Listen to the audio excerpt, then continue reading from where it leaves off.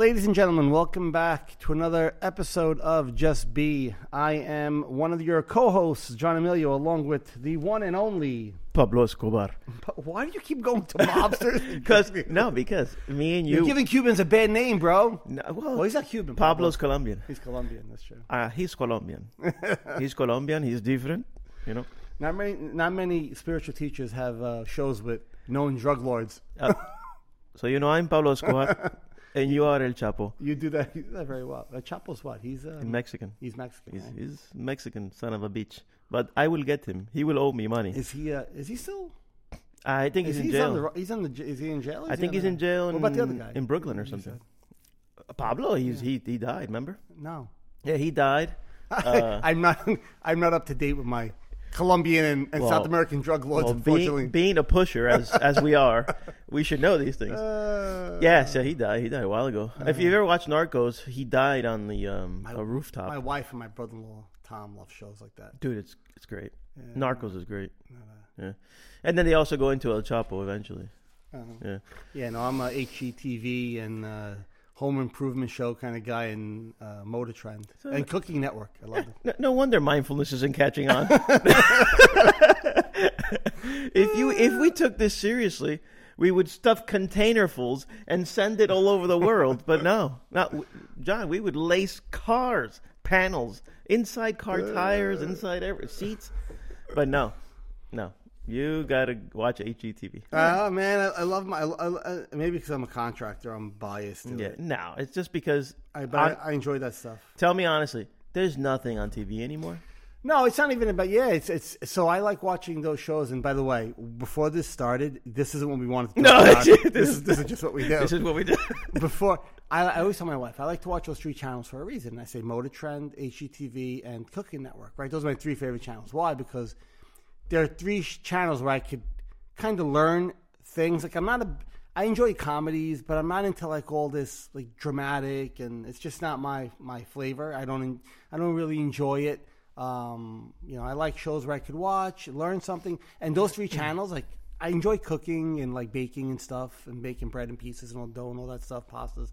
I enjoy cars. Yeah. And I'm a contractor, so I have a little thing for, I love designing and like, the construction part of it and how they do this stuff. So those shows are interesting to me. No, it's different strokes for different folks. Yeah. But in a nutshell, I think you're watching that because, bro, there's nothing good on TV.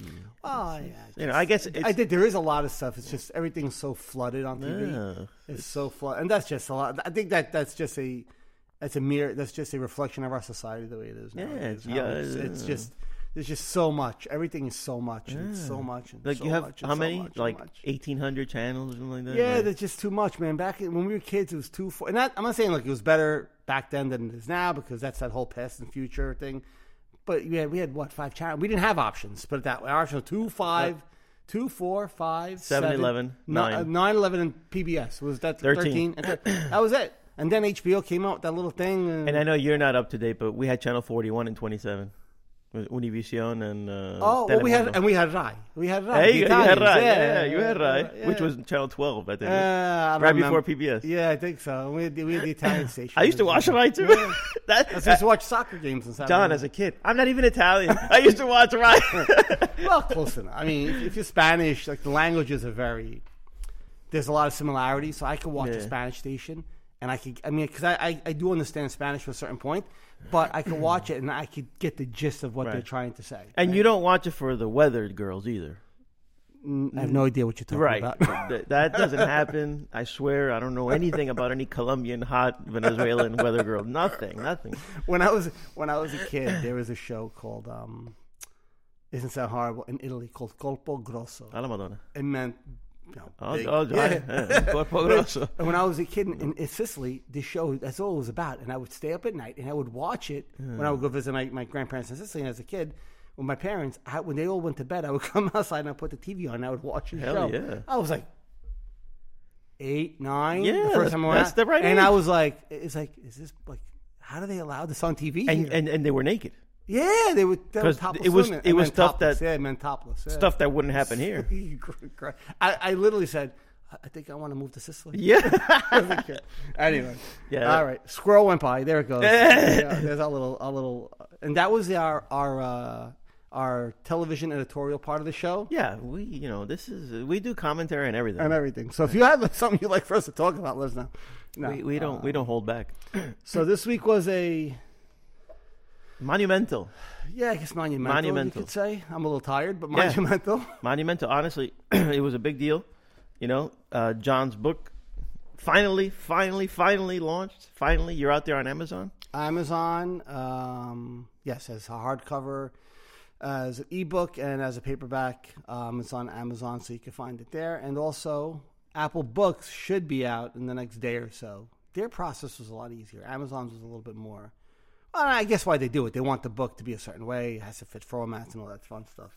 But yeah, it'll be out on Apple Books in another couple of days too. So. What would life be for those big companies if they couldn't bust their balls a little bit? Yeah, well, that's just you know what? When you self-publish, I'll tell you this: when you self-publish a book, it's work. It's definitely work. I learned on the go because I had no clue. Like I had a great editor who kind of guided me after she gave me back my manuscript. She was like, "All right, this is she goes, you could go to a regular designer, formatter, or publishing company." She goes, "Oh, you could kind of do those steps yourself." And she gave me a website called 99 Designs, which is owned by Vistaprint, where it's freelance. They're like all freelance designers and book formatters and just all kind of artists. And you could hire any of them, and you go by what you want to do, and it's all virtual with a chat, and you send documents back and forth. It was really it's a great platform. So that's where is it like a Etsy-esque kind of? Yes, it's like an Etsy for design for like visual graphic designers. That is awesome. In book format. Like Etsy's like the crafts and woodwork. Can you imagine? Like I didn't even know that existed. Yeah, I didn't either. That's crazy. But good work, man. I mean, as you know, I read the book. I read the book a few times. I am sorry about that. No, sorry. It was my pleasure. It was my honor. I think the book stands to change lives. If you read it just to read it, okay, good. Because it's our friend John. Okay, great. God bless you. But if you read it because you're going through something and you read it with that second layer of depth, you're going to really, really, really get something from it. And if nothing else, it might spark your next step in your journey. Because, I think that's the point. That's kind of what I hope people get from the book. I mean, there's been a ton of support to all my friends out there and family, everybody who's bought the book already or saying they're going to buy the book, and all those messages I've been getting, after I posted it on social media that it's finally out. Super appreciative. I couldn't be more humbled by definitely the outpouring of support from all my friends and family. But for those people who do buy it, I do hope you actually do read it. I appreciate that you're buying it and it's going to go on your shelf. That support is phenomenal. But I actually hope you actually read the book because, I hope and I actually think you will be able to get something from it. Once you do. And in case you're listening and you don't know, you can find it at Accept This Moment, right? In Instagram, Facebook? On Instagram, you can find it under my handle, Accept This Moment. I have a link, even on Facebook, under my regular name, John Familio. There's, under my profiles, there'll be a link for Linktree. So Linktree is like it's a website. One link does it all. Yeah, right? So, and you could put different things there. So I have my book there, articles I've written. I have the podcast there. So somebody who goes on my Linktree page, and you could get through it there through Instagram or through Facebook. There'll be a link for it in my profile. Like you could get to everything that whatever I'm kind of working on and stuff like that. So you could get it there, or just go to Amazon and type in The Universal Lens and my name. And so the book is called The Universal Lens. It's the only book with that name. Really? I actually did because my editor, before I put the book out, she's like, I had a couple names, and she said to me, she goes, so the names that you have, she goes, have you Googled them yet? I'm like, no, why? She's like, you might want to. She goes, because if you're going to be in competition with, some famous spiritual teachers or famous therapists who've put out books with the same name, she goes, now you're behind the eight ball. I was like, I did not think of that. Because originally, Accept This Moment, like, I love that. That was my handle. I'm like, I just love it. Yeah, there's like 40 books called Accept This Moment, and some of them by like famed spiritual teachers. She's like, you're kind of going up. She goes, for your maiden voyage, she goes, you're going to be going up against like heavy hitters. your title's going to get lost. Like somebody's going to type that in on Amazon, and there's going to be 34 books before yours once they type your name. Yeah. In. So like, that's the nice part. When I type in Universal Lens, it's the only. And that's the only crazy to book. me because I would think at this point, right? There's every matrix of word usage and name giving. Oh yeah, absolutely. Because you would think at this point, but nobody put those words No, together. nobody's used those words as of yet, at least. That's crazy. And I was thinking too, like even for this show, Just Be, bro. If you ever do a search on Just Be, everybody else except for us comes up. So Yeah, so when we did the show, I didn't use that same mentality in trying to figure that out. I was looking it up and like, all right. So I went on Facebook and I saw that on Facebook you have all the links. So I go, okay, you took care of that. So then I went on YouTube and I put all the links. So I basically, if you look us up on YouTube, Yeah, and you look at about or whatever, yeah.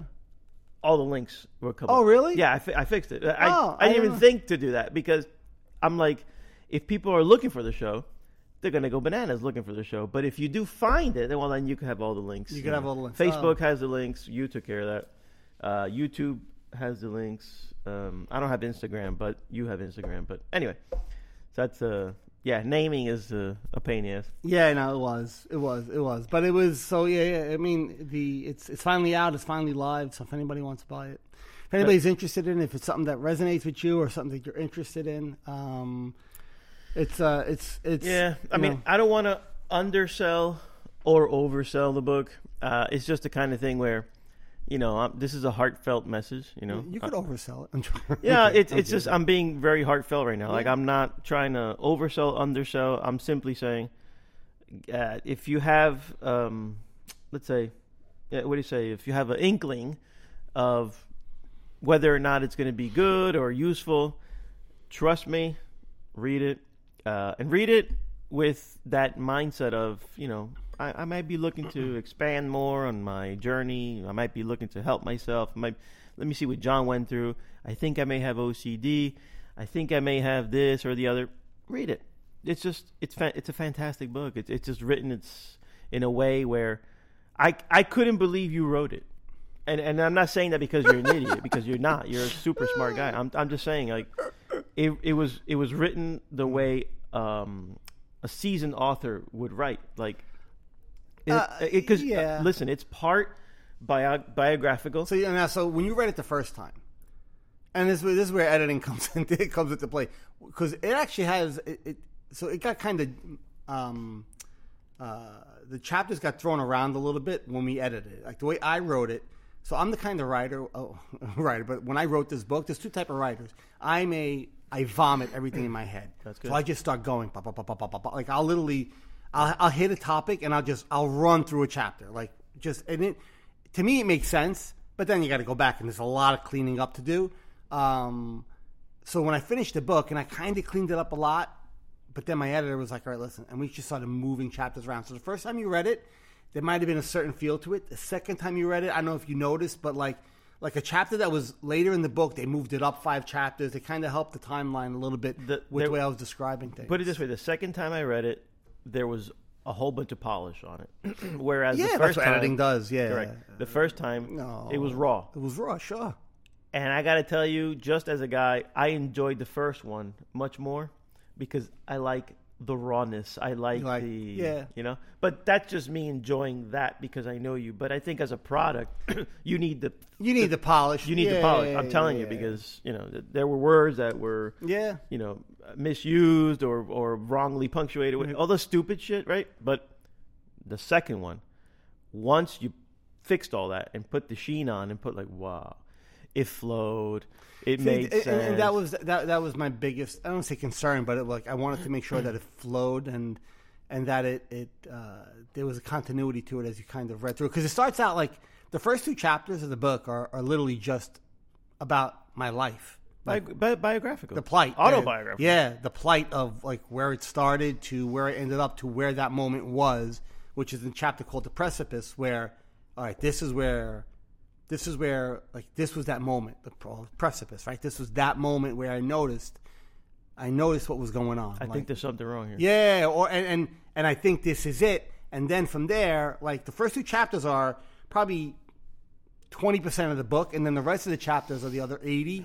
because they're smaller chapters as you go through. But then it's like, I noticed this, and that led to this, and that led to this, and then I realized this, and then I realized this, and then I realized, and all these aspects of how the mind works, and the common theme throughout the whole thing from that initial moment is that awareness of hearing myself think and paying attention to my thoughts and kind of seeing and noticing what was going on in my head instead of just chasing it all the time. So, well, realize where we are in 2023, and the way that society has been, let's say, programmed to receive data, right? So we are in 2023, realize how we're like wired to receive data. And I'm reading this book and I'm like, I'm impressed. This is the part that gets me, because this is another level of let's say editing. I'm looking at how long these chapters are, and they weren't long. No. And you hit a home run. Because if you put out a book that's on a topic that doesn't involve, sex, It's not a story. scandal. Yeah, it's not a... And on top of that, your chapters go long. Okay, John. All right, bro. All right. You had a hard time. Okay, good for you. No. Like, the chapters were short, concise. You read it, you're on a wild ride, all of a sudden, boom, done. You're on to the next chapter. There's a psychological effect that makes you go, I accomplished something. Yeah, well, I think when I was kind of putting it all together, I realized that this isn't a topic that, and there are a lot of people who've written books about awareness and mindfulness and spirituality, and even ACT, acceptance commitment therapy, which are 200 pages long, let's just say, right? Whatever. So the ones on the ones that have done that, there's a lot of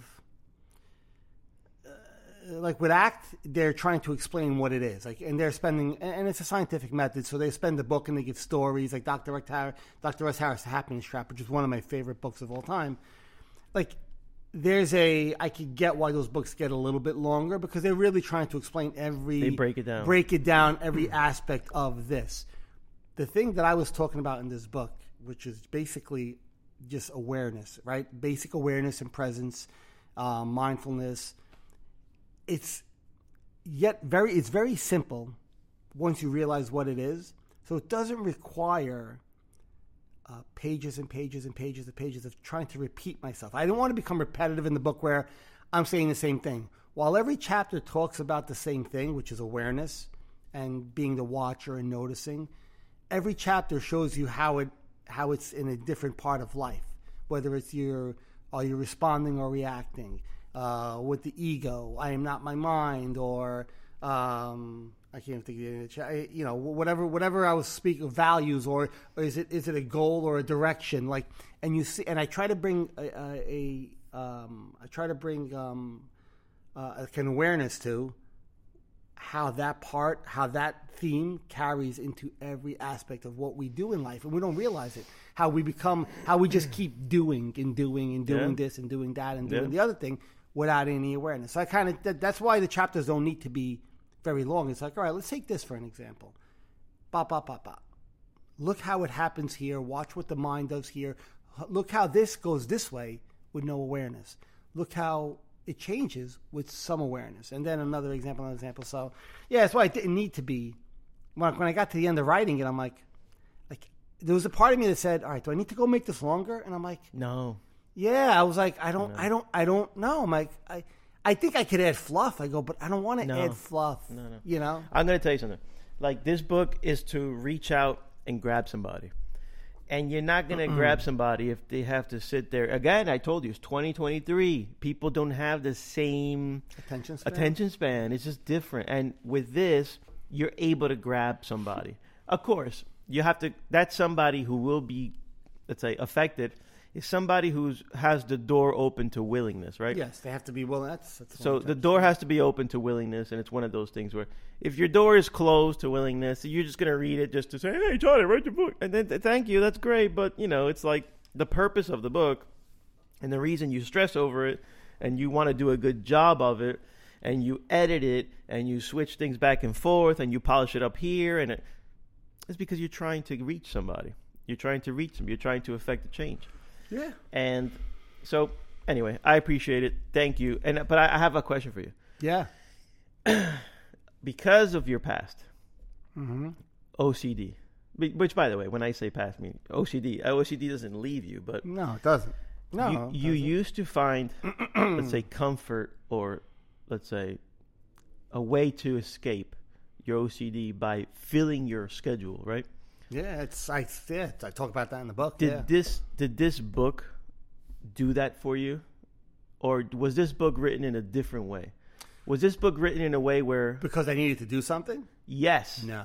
no, not because, but did you find that because you were writing a book, it gave you a good excuse to fill, like, oh, I got to do this, I got to do this, I got to do this, I got to do that, because it's almost like a backdoor. Spike? Yeah, when it backdoors its way in. So no, so when I approached this book, I didn't like that. That wasn't.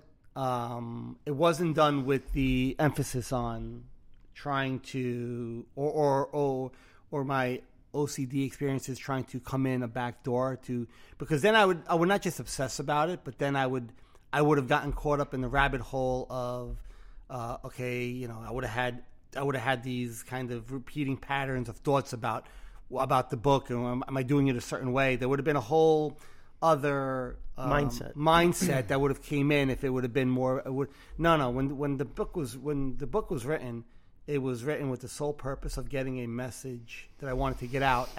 It wasn't to occupy, because that was part of my issue. Was in the beginning was that's how I kind of hid from or appeased my OCD. The experiences, like I would have these, whatever the thoughts were, whatever the OCD experience was for me at that time, I would put myself into it. That's what people with OCD do. They find compulsions. The compulsions makes them feel better because it calms their OCD down. It appeases whatever that thought is.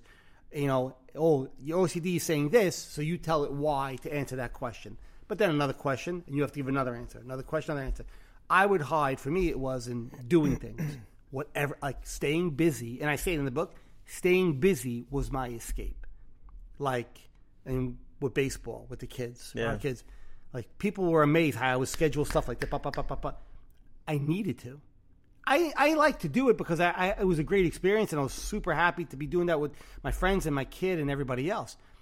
But I needed to do that. Like if somebody were taking that job away from me at that point, I think, like I don't know. I would have to have found something else. Like that was an escape for me. I needed to constantly be doing something, and then doing something else, and then I would hide in work, which yes, again had its benefits. But like I say in the book, you know, what I'm grateful for that it gave my family, like the way I was in my job, I mourn what I actually lost because I was a prisoner to this mechanism that was telling me, you must, you know, check this, be like this, everything must be a certain way.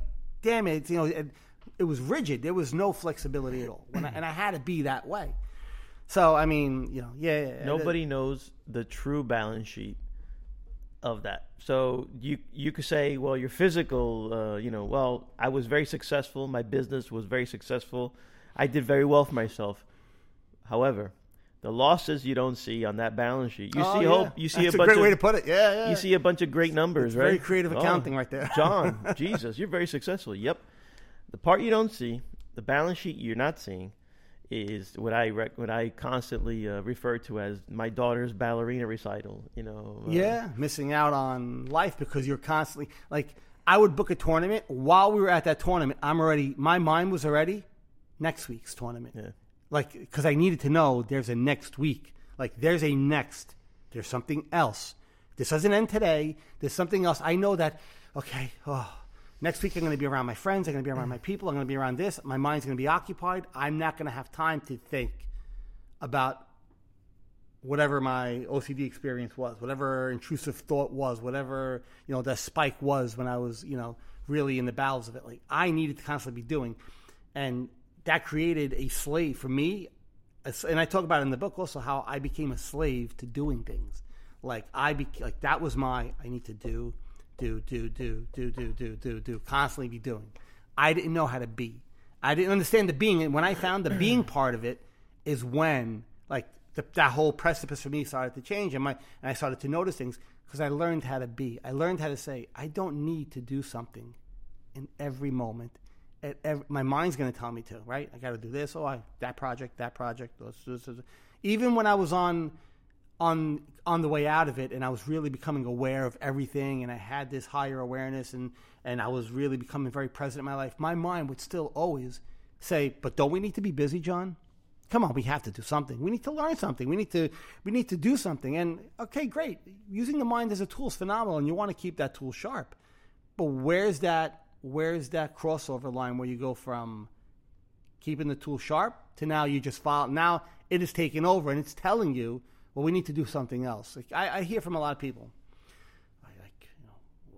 When I used to hear this from baseball, I'll use baseball because that was a very an example that we can relate to probably. When my kids stop playing baseball, I don't know what I'm going to do. Like that, I need to do this with them. When I retire, I can't retire. If I retire, I'm going to die. I'm like now I could say, what does that even mean when you retire? So if you're not doing something, you're not living. There was no being. There was no actual appreciation of where you are. It was always where I'm going to be next. And like we talked about this before, in society, we see it so much today, how we're slaves to the next thing to do. Whether it's, and people will say, they'll hide behind saying, but I enjoy trimming my trees and then painting a wall and doing this, and that's great, and you might do, and those might be tasks that require attention. But take a second and pay attention. Are you doing them because you need to do them, or because it's a task that you're going to get to because it requires attention, but there isn't a necessity for it to be done now. Yeah. And next, and next, and next, where you can't be, you have to keep doing. I can't be. Like when I say there's nothing to do right now, we don't do nothing. But what does that mean? I have to do something. And if you can't be alone with yourself, if you can't be, like Sadhguru says it, he goes, if you can't be silent, or if you can't just be with yourself, he goes, you must be in horrible company, right? So you need to learn how to. That's the point of this, how to say, there's nothing that needs attention right now, and I'm just gonna just be where I am, right? Something eventually will come up because there's always there'll be a task that needs attention, but it doesn't have to be okay. This is done. Now I'm gonna go do this, or now I'm gonna go this. Okay, you know what? Now I want to go wash my car because I enjoy washing my car. Yeah, you might think you enjoy washing your car, but do you have to wash it at 8:00 at night because it needs to get done today? You know, there's that fine line between where does doing become more important than actually being present in your life. When does doing become the boss, the one who's dictating what has to happen in life? I think a lot of that for me is just the mentality of this part of the world where we've been trained to be like that. You know? I was just going to tell you, there's a parallel between the OCD mindset and the current state of mind of society, where I would say OCD and anxiety. Yeah, there's a parallel in the sense, the same way that you had to find yourself staying busy with tasks, like daisy chain them one after the other. Mm-hmm. It's kind of like how modern society is, to the point that, you see people, like you said, you see people say that, oh no, I can't stop working because if I stop working, I die, or if I... Yeah, and I mean, that's an extreme example, but I've heard that. No. I'm guilty of it. Like, I say it even to yesterday that I'll never stop working. And, there's something that we have auto-programmed it. We have just accepted it as, oh, it's a reality. If I stop working, I'm going to die. And no. That's why people, if you need to work, I get it. Of course, yes. No, assuming the financial aspect is taken care of somehow. But you're going to work because you don't want to die. Yeah, just to stay busy. Right, just to stay busy. Well, just to stay busy. My wife and I had this conversation, and she was like, I don't know what. She was really, truly like lost. Like, I don't know what. Because think about it. We have 3 kids that are just on a rounding third base in terms of eventually they're all going to go to college. Yeah. And then it's empty nest, right? It's my wife and I. And I'm like, honestly, when that stage of my life comes, not so much the empty nest, but the empty nest and retirement, you're going to find yourself to be lost. And I'm like, No, I mean, I have so many things I would love to do. I mean, you know how many languages I want to, I want to go here, I want to do this, I want to do that. So I'm like, no, I have this, like, I have all this, how do you say, desire to learn and desire to see things. No, I won't die. I'll be fine. I mean, I'll be assuming the financial aspect is I get that, but what you just said actually brings up you kind of you're making my point also, because you just said I have things I want to do, and that's great, right? That's to have that passion to do something or the desire to do something is great. But I don't want to mix it with doing to do. So see, and that's where it's a, like, you toe such a fine line with this stuff. Yeah. And this is where people get mixed up, because it really is a fine line. It's so crazy. Like between joy and happiness, right? We talk about this. Between willing to do something or having to do something. People don't realize that line, that it's just your perspective could teeter. If your perspective is just leaning one way or the other, the way you look, the way you approach it completely changes. The feeling around it changes. You lose that awareness and presence.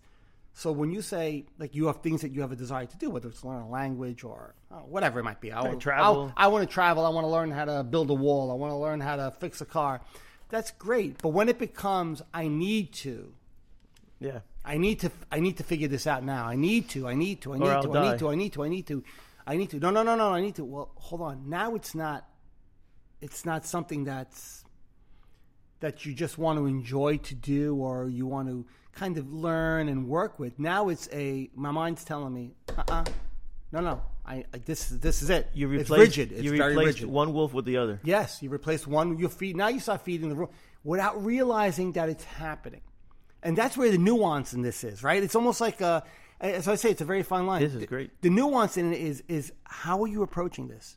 Like, people will say all the time, I love doing this. And I do it all day long, and I'm in, whatever. Like, let's say I like playing with my cars, right? So let's say I wanted to rebuild a car, and I'm in my garage for hours a day after day, because I need to figure out how this goes to there, and then how that goes there. There's nothing wrong with that part, with the part where you're enjoying doing it. But when the part comes that you're not even stopping to eat a meal, you're not stopping to take a break, you're not stopping to spend time with your family, you're not stopping to do this or that or the other thing, because you need to figure out how that happens and that works and then that works, and months go by with you doing this. Well, okay, great. What you were doing, the thing that you were doing, it's the what. The what is fine. How are you doing it? Right? So the how is the being. Like, if you're doing it unconsciously and you're doing what you're following your mind and you're doing because you're a slave to having to get this task accomplished, well, then there's no presence there anymore. There's no awareness there anymore. There's no being there anymore. Your how is not a conscious how anymore. Now it's a unconscious. Mind says, go, I got to get this done. I got to figure this out or I won't be happy. I got to get this accomplished or there will be no peace. What?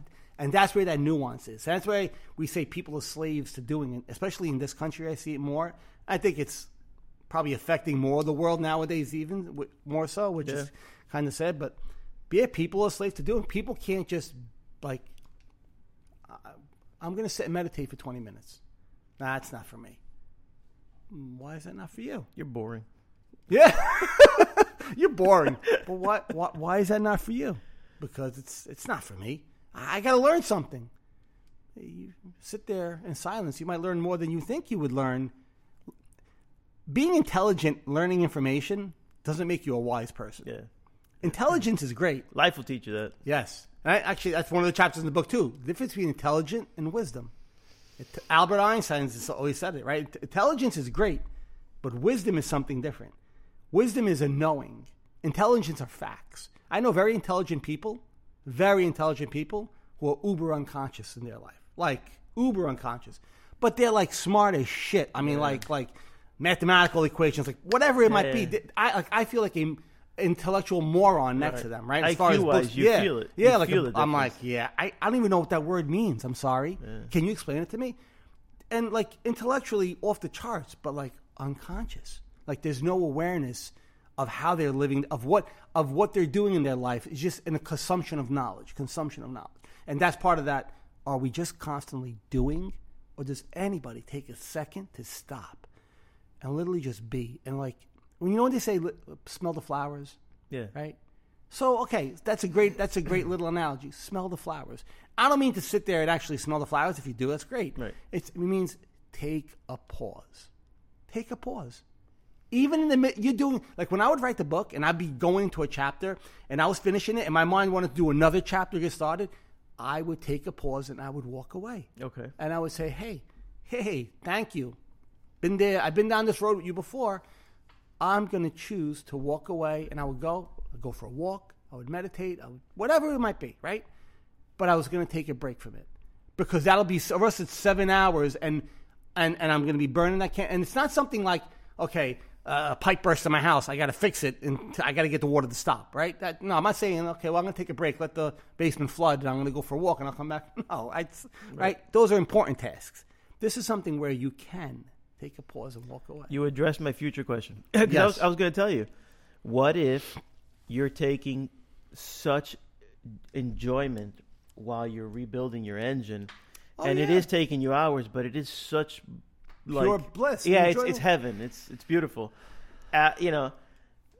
Even then, it's okay to take it's so even in that pure bliss or that enjoyment, is it that pure bliss and enjoyment, or is it just those giddy feelings you're getting from doing it, where your mind's saying, "I'm rewarding you because we're doing something we're enjoying"? I've always said to you, like even when I was on my path, I would pay attention to when I'm doing air quotes again, happy. Mm-hmm. When I was happy, like, "Whoa, this is giddy. This is making me happy." I would become aware of that, and I would say, "I'm enjoying it, totally enjoying it, but I'm not attaching to it." So at any moment, I could say, "I'm going to go focus on this." Is that because it's possible that the wrong wolf puts on an outfit? Yes. The Little Red Riding The wrong wolf puts up as grandma. Puts on a little old lady outfit and goes, "You're doing fine, sweetie. You're doing fine." Yeah, absolutely. You can. Yeah. The mind will, if you're, and that's why awareness is so important. And the mind's not trying to do anything wrong. It's doing what it does. Yes. It's, am I going to have the awareness to realize it, right? To realize that I'm just being stringed along by it constantly. Even though he's trying to say, but I enjoy doing this and I enjoy doing that. And please, there's nothing wrong with doing things that you enjoy. Listen, if you have a hobby, it's awesome, right? What's better than having a great hobby that you enjoy doing? But when does that hobby have to be done? Like it's no, I got to stay here until I finish this. That's when you're realizing that, okay, see, now I've become a slave to just doing it. Even as doing something I enjoy doing, right? I become a slave to it. So now it's like, well, where's that balance now? There is no balance. So being able to walk away from something even you enjoy doing, to say, I've done this enough, and you could almost feel it, like a pressure ramps up in your head where now you're like, okay, I got to get it done. We got to do this. We got to do that. We got to do that. And it's kind of almost a double-edged sword because it feels good in a way because you're getting stuff done, but then there's a stress that attaches to it too. Maybe well, that's when you need to say, okay, I'm doing just to do right now, and I'm beyond doing because I'm just enjoying this without any strings attached to it, right? And that's where that nuance is. And I think where people get stuck with it's not what they're doing, but how they're doing. If your how doesn't line up with your what, you could be doing anything, fixing a pipe. It doesn't matter what you're doing. If your approach to it, if your how is just because it has to get done, because your mind's saying we got to do this, and then we have to do this, and then we have to do that, and there's no pause in between. That's the unhealthy part. Yeah, and I remember you telling me verbally, and then I read it in your book, about the example of washing dishes, and you were like, don't just wash the dishes. You know? Be mindful while you're doing it. And then I started to do that because, of course, I don't wash dishes, but I do. It's not fun. But I do load the dishwasher. Okay. Which is just as bad. But man, and yeah, it's different. It's a different approach. It's a different thing. It's a different, Yeah, you have a level of awareness while you're doing it. It's a level of mindfulness. You're bringing your attention to the action that you're doing. And most times, even if you're doing something you enjoy doing, is your attention completely in the action you're doing? Or is it, as you're doing this one thing, you're already thinking of what the next thing is going to be? And I'm going to say publicly, so, because there's never, especially in 2023, there's never a loss for somebody to interpret things incorrectly. There's never a loss for that. There's always somebody ready to be, very simple.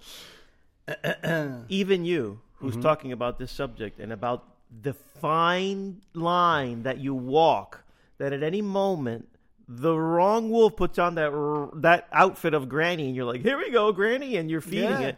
And you don't realize it then for a bit. It happens every day. Sure. To the best of them. Sure. To the best of them. The people that have been practicing mindfulness for eons, this is the point. This is the point. The fact that you're actually able to catch it or see it, or you see that wolf putting on the clothing. Hey, what are you doing? Yeah. What are you putting on there? Take that wig off, you stupid prick. Yeah. That. Absolutely. That is, that's this. That's the practice. Without the awareness, you don't catch it until Granny with the outfit on is already at your door in your house and hanging out with you. Then you look and you go like this. You're hanging out. Then you notice the tail sticking out of the back of the coat. Son of a bitch, you do. So the awareness is like you said before. You see the wolf putting that costume on. You notice it when it's like you. And the more you practice it, the more you make this a way of life. Like with anything else, like healthy eating. The more you make it a way of life, the more you catch those little rabbit holes and those traps in its inception. Yeah, in its inception before they actually come to fruition. You're like, wow, like because the mind will grab you. Mind stream will grab. I mean, listen, unless you're, and there are spiritual teachers, Zen Buddhist monks maybe, who they live their life like this every day, so they're able to really master that portion of awareness, like really master it, right? And I think the only way you really master it to that level is to put yourself in an environment where you can, because the amount of external noise that we have on a daily basis is hard to get to. It can be a little bit more difficult to get to that level, but you could get to a level where you still are able to be aware of all the noise around you. I mean, and realize what's going on, right? So here's a question for you. Yeah. And I say you, meaning as you know, I have this let's say reverence for you because of what you've accomplished. You, the people that surround you, and I don't mean your wife and your kids. I'm talking about like your everyday life. You have people at work, you have people that you run into in the supermarket, whatever it is you do.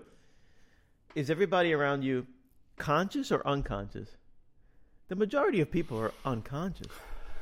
So you have this stimulus coming at you. Oh, yeah. So you can't be like that monk because that monk is non-stimulated.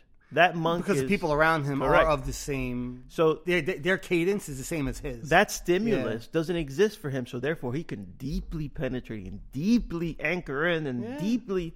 And they enjoy, and that's why they stay there, because they enjoy that. They enjoy being around that. Well, for the 99.999% of us that are out there in the world who aren't living in monasteries, we're getting stuff thrown at us every day. I mean, we're in line. We're opened up Facebook. We watch TV. Just daily external life with people who aren't on a path like that. Yeah, you ran into your neighbor. You're gonna get a lot of external energy thrown at you, and it could kindle that fire very quickly in you, to get it going. And hence why just a small awareness, you're going to realize that you may not capture 100%, but you're going to really be able to capture a good 70%. And well, it's just you're going to be able to see a lot of it happening, and you're going to notice it happening before you get taken down a road that you don't want to go down. I think that's the biggest benefit of it. But you won't, without it at all, we've said 1,000 times. And the purpose for this, because we always come back to the same point, like you say, it's the same ice cream cone, just different flavor. Yeah, every week's a different flavor. But the purpose of this is that, so when you have those events in life, that it overtakes, when I say it, your mind, your ego overtakes your I don't know, your worriness, your anguish, you're able to unlock it, disengage, be like, no, you're not. You're not going to overtake me. No. And you're able to really, let's say, put the focus on something else. Not that your mind puts the focus. No. I choose the focus. You don't choose the focus. Yeah. So usually it'll be, that's the actually manually changing, grabbing that lens and turning it where you want it to go. Correct. Instead of the lens going, no. Here. You know, you say, no. This is where we're going to look. Thank you very much. I know where you want to look, but I want to look here and I want to focus. You point where you want to focus to be. The mind's going to want to tell you where it should focus, but you get to choose that awareness, that essence behind it. The thing that has no voice just quietly comes in and goes, doesn't say a word, just takes that lens and says, and points it there. That's it. And now you get, using the mind, get to focus on whatever's happening there. But you don't just follow this thing haphazardly. The feeling is, hence the universal lens. and that feeling is like the equivalent of, you don't know what you've got until you've lost it. And this is the same thing. I'm going to relate it to, like, you've been in a horrible relationship. Oh, I'm going to talk about us guys because we're guys. But, this girl, she was, first she came, oh, my God. But, cheating on me, stealing from me. She went to the bank, presented my fake autograph. She took all my money. And then you divorced her, and you found this other girl who's so nice, so, like, polite. She's loving me. She doesn't care about it. You have this contrast of before and after. So you really appreciate that after. You really appreciate your new wife because, oh my God, you know just how bad it was before. With mindfulness, when you've been through OCD and you've been to the mind ringing you, when you find mindfulness and you're like, whoa, oh my God, you have an appreciation that is tenfold of what, let's say, somebody without OCD, or somebody without anxiety or depression or any. That's how much more it means to you. Any kind of mental suffering, yeah. I mean, that is the difference. That's how much you appreciate learning just a little bit of mindfulness. And my appreciation is that, like, I know how I felt before, and I know how I feel after. Yeah. And let me tell you, it is life altering. It is life changing. It is something that is, that's why episodes before, I want to smush your face in it because it's that beneficial, right? And that's why we do this. I mean, hell, we come full circle.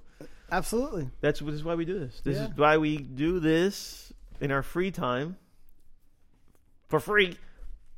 I mean, it is a pleasure, right? It is fun. Well, so we say for free, but when I say there's a lot that I drive, we get out of it. Yeah, financially, yes, for free. Right. I drive the free point in it as to say that today nobody moves a muscle, unless they're getting something out of it.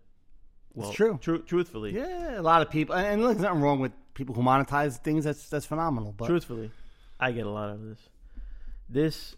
This for me is selfishly, great, but at the same time, I get a lot out of this because I like to give. I can't explain to you how when I run into some people, I'm not going to be specific, but when they tell me something is going wrong I love to push and pedal mindfulness. Push and pedal it. Yeah, because I know it can work for you.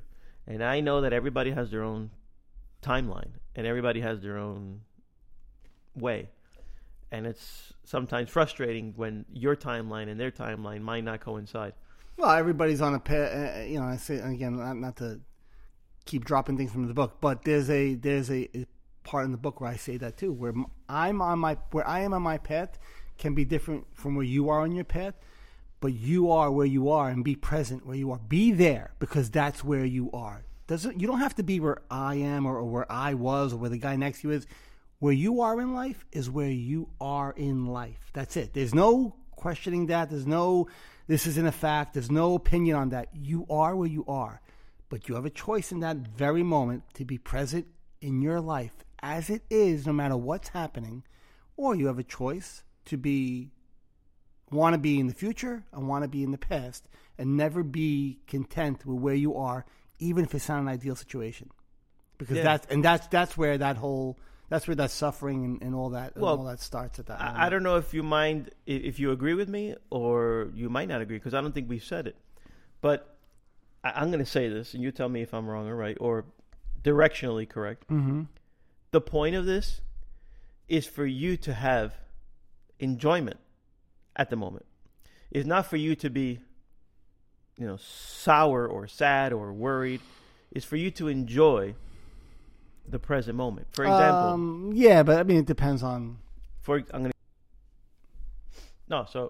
like a guy like me, I'm going through some stuff, professionally, financially, but because I practice mindfulness, it doesn't have the grip on me. Because again, that's the key. Yeah, being an entrepreneur, self-employed, you go through these things. Yeah, sure. So I've been here, but I've never been here with this state of mind. So it lets me enjoy the present. It lets you enjoy. Okay, so that's where you're going with it. All right, so yes, you're right. That's what I'm saying. It lets you enjoy whatever is happening in your life. You're able to be present and enjoy it. So now, there's different levels of life, and you don't know it until you see somebody in real despair, and you're like, oh my God, okay, so I'm not there. I'm not in a corner with a cup, with the cardboard box. I'm not there, but I mentioned it before, so it is one of my plaguing fears, but I'm not there, so it lets me enjoy and really appreciate what I have now. But I can tell you that with this state of mind, I'm able to see different things where there's joy again, there's joy again. Bro, nobody ever knew, but there's joy again. You're so what I'm seeing for you, and then we'll start wrapping it up before people. Yo, wake up, bro! I'm pouring my heart out. What I'm hearing is you're at the point on your path, I should say, where I don't want to say you're in the blissful state of it, because awareness and presence does have a state where it feels so nice and so new that it because it's a new feeling for you, or this noticing is something that your mind has never experienced, you've never experienced. You're noticing how nice it feels, or how you're able to enjoy these moments when you weren't able to do them before because it might have been a worry. In time, that feeling might dull a little bit because you're going to acclimate to it, because this is what happened to me. But the beauty of it is, don't look in the future as you keep progressing with this. Don't try to look for that same feeling that you get with it, and just keep becoming present, because eventually, and Eckhart Tolle said this too, after a couple of years of being in this blissful state, he acclimated to it, and that kind of withered away. And a lot of it is because the mind eventually starts identifying with this feeling, and now it starts looking for it, and it can't find it anymore. But the awareness doesn't go away. It's just it created this kind of euphoric little feeling with it. And that goes away, but the beauty is once even that, if that ever leaves, like where it doesn't feel as, but you're still uber aware of what's going on. I'm gonna make a difference, distinction with. I would say distinction without difference, whatever that phrase is. I'm gonna make a distinction without, or difference without a distinction. Just follow me. Yeah. Okay.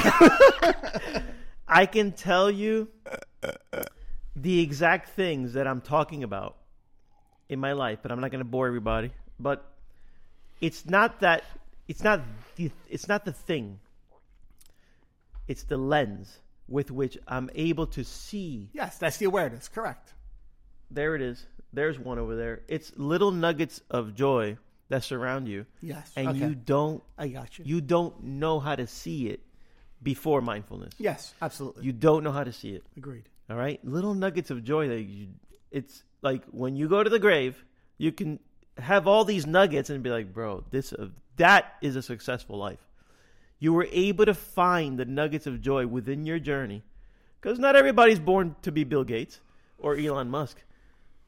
And not all of us are destined to be in a cockroach-ridden, one bedroom, in New Orleans, Louisiana, where the water doesn't even work.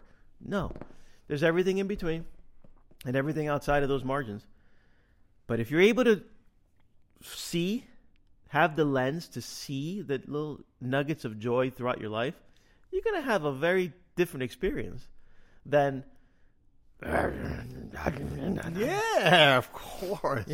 And that's what I'm saying. 1,000%. I'm very appreciative and I'm very thankful to mindfulness for that.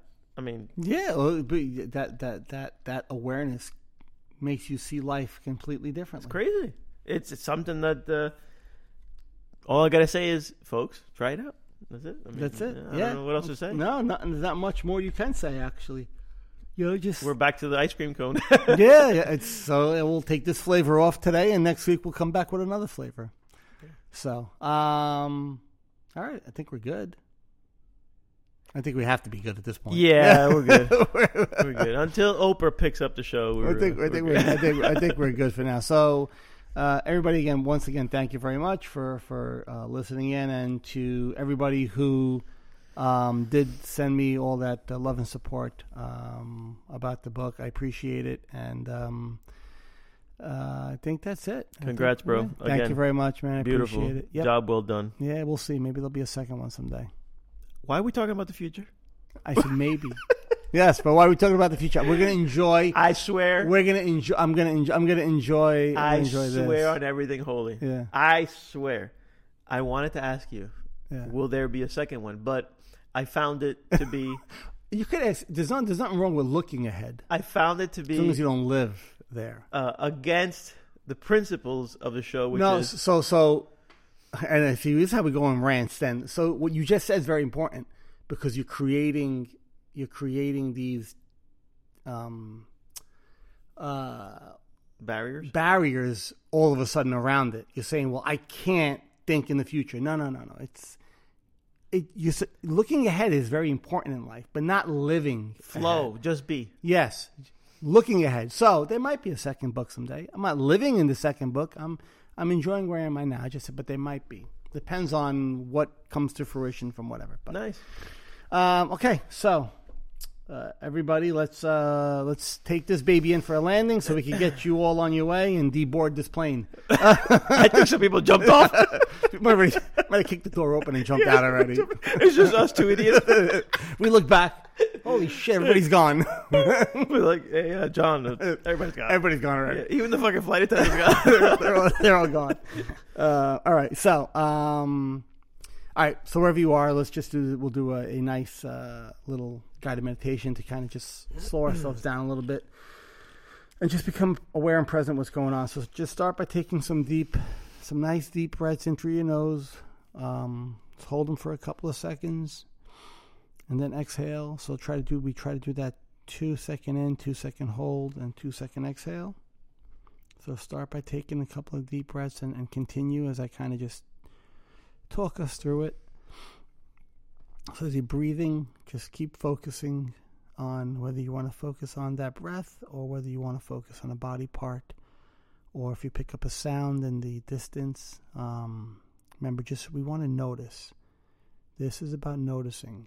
Even if you're just listening to my voice and you're noticing my voice, notice it. Any thoughts that come up with my voice, about my voice, or any thoughts that come up about a feeling or a sound, allow them to be there. Notice them, see them. Don't engage them.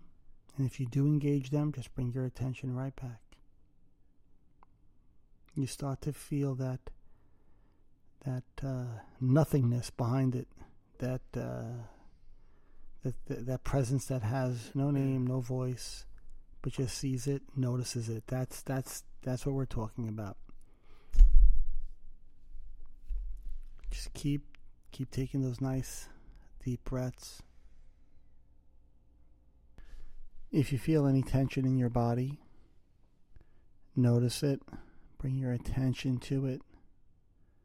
Don't judge it, and release, whether that tension is in your shoulders or in your face or your jaws clenched. Notice, no judgment, and release. And then bring your focus back to where you want it. You're doing great. Just keep taking some nice deep breaths.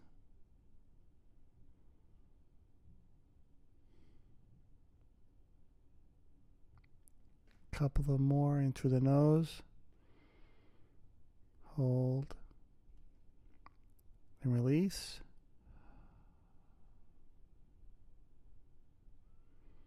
One more last good one.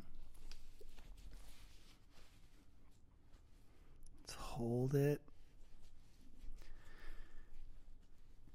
And exhale. You can slowly open your eyes. And sit here if you want for a few more minutes. I highly recommend that. Or else that's it. And we'll see you guys next week. All right. Take care, everybody.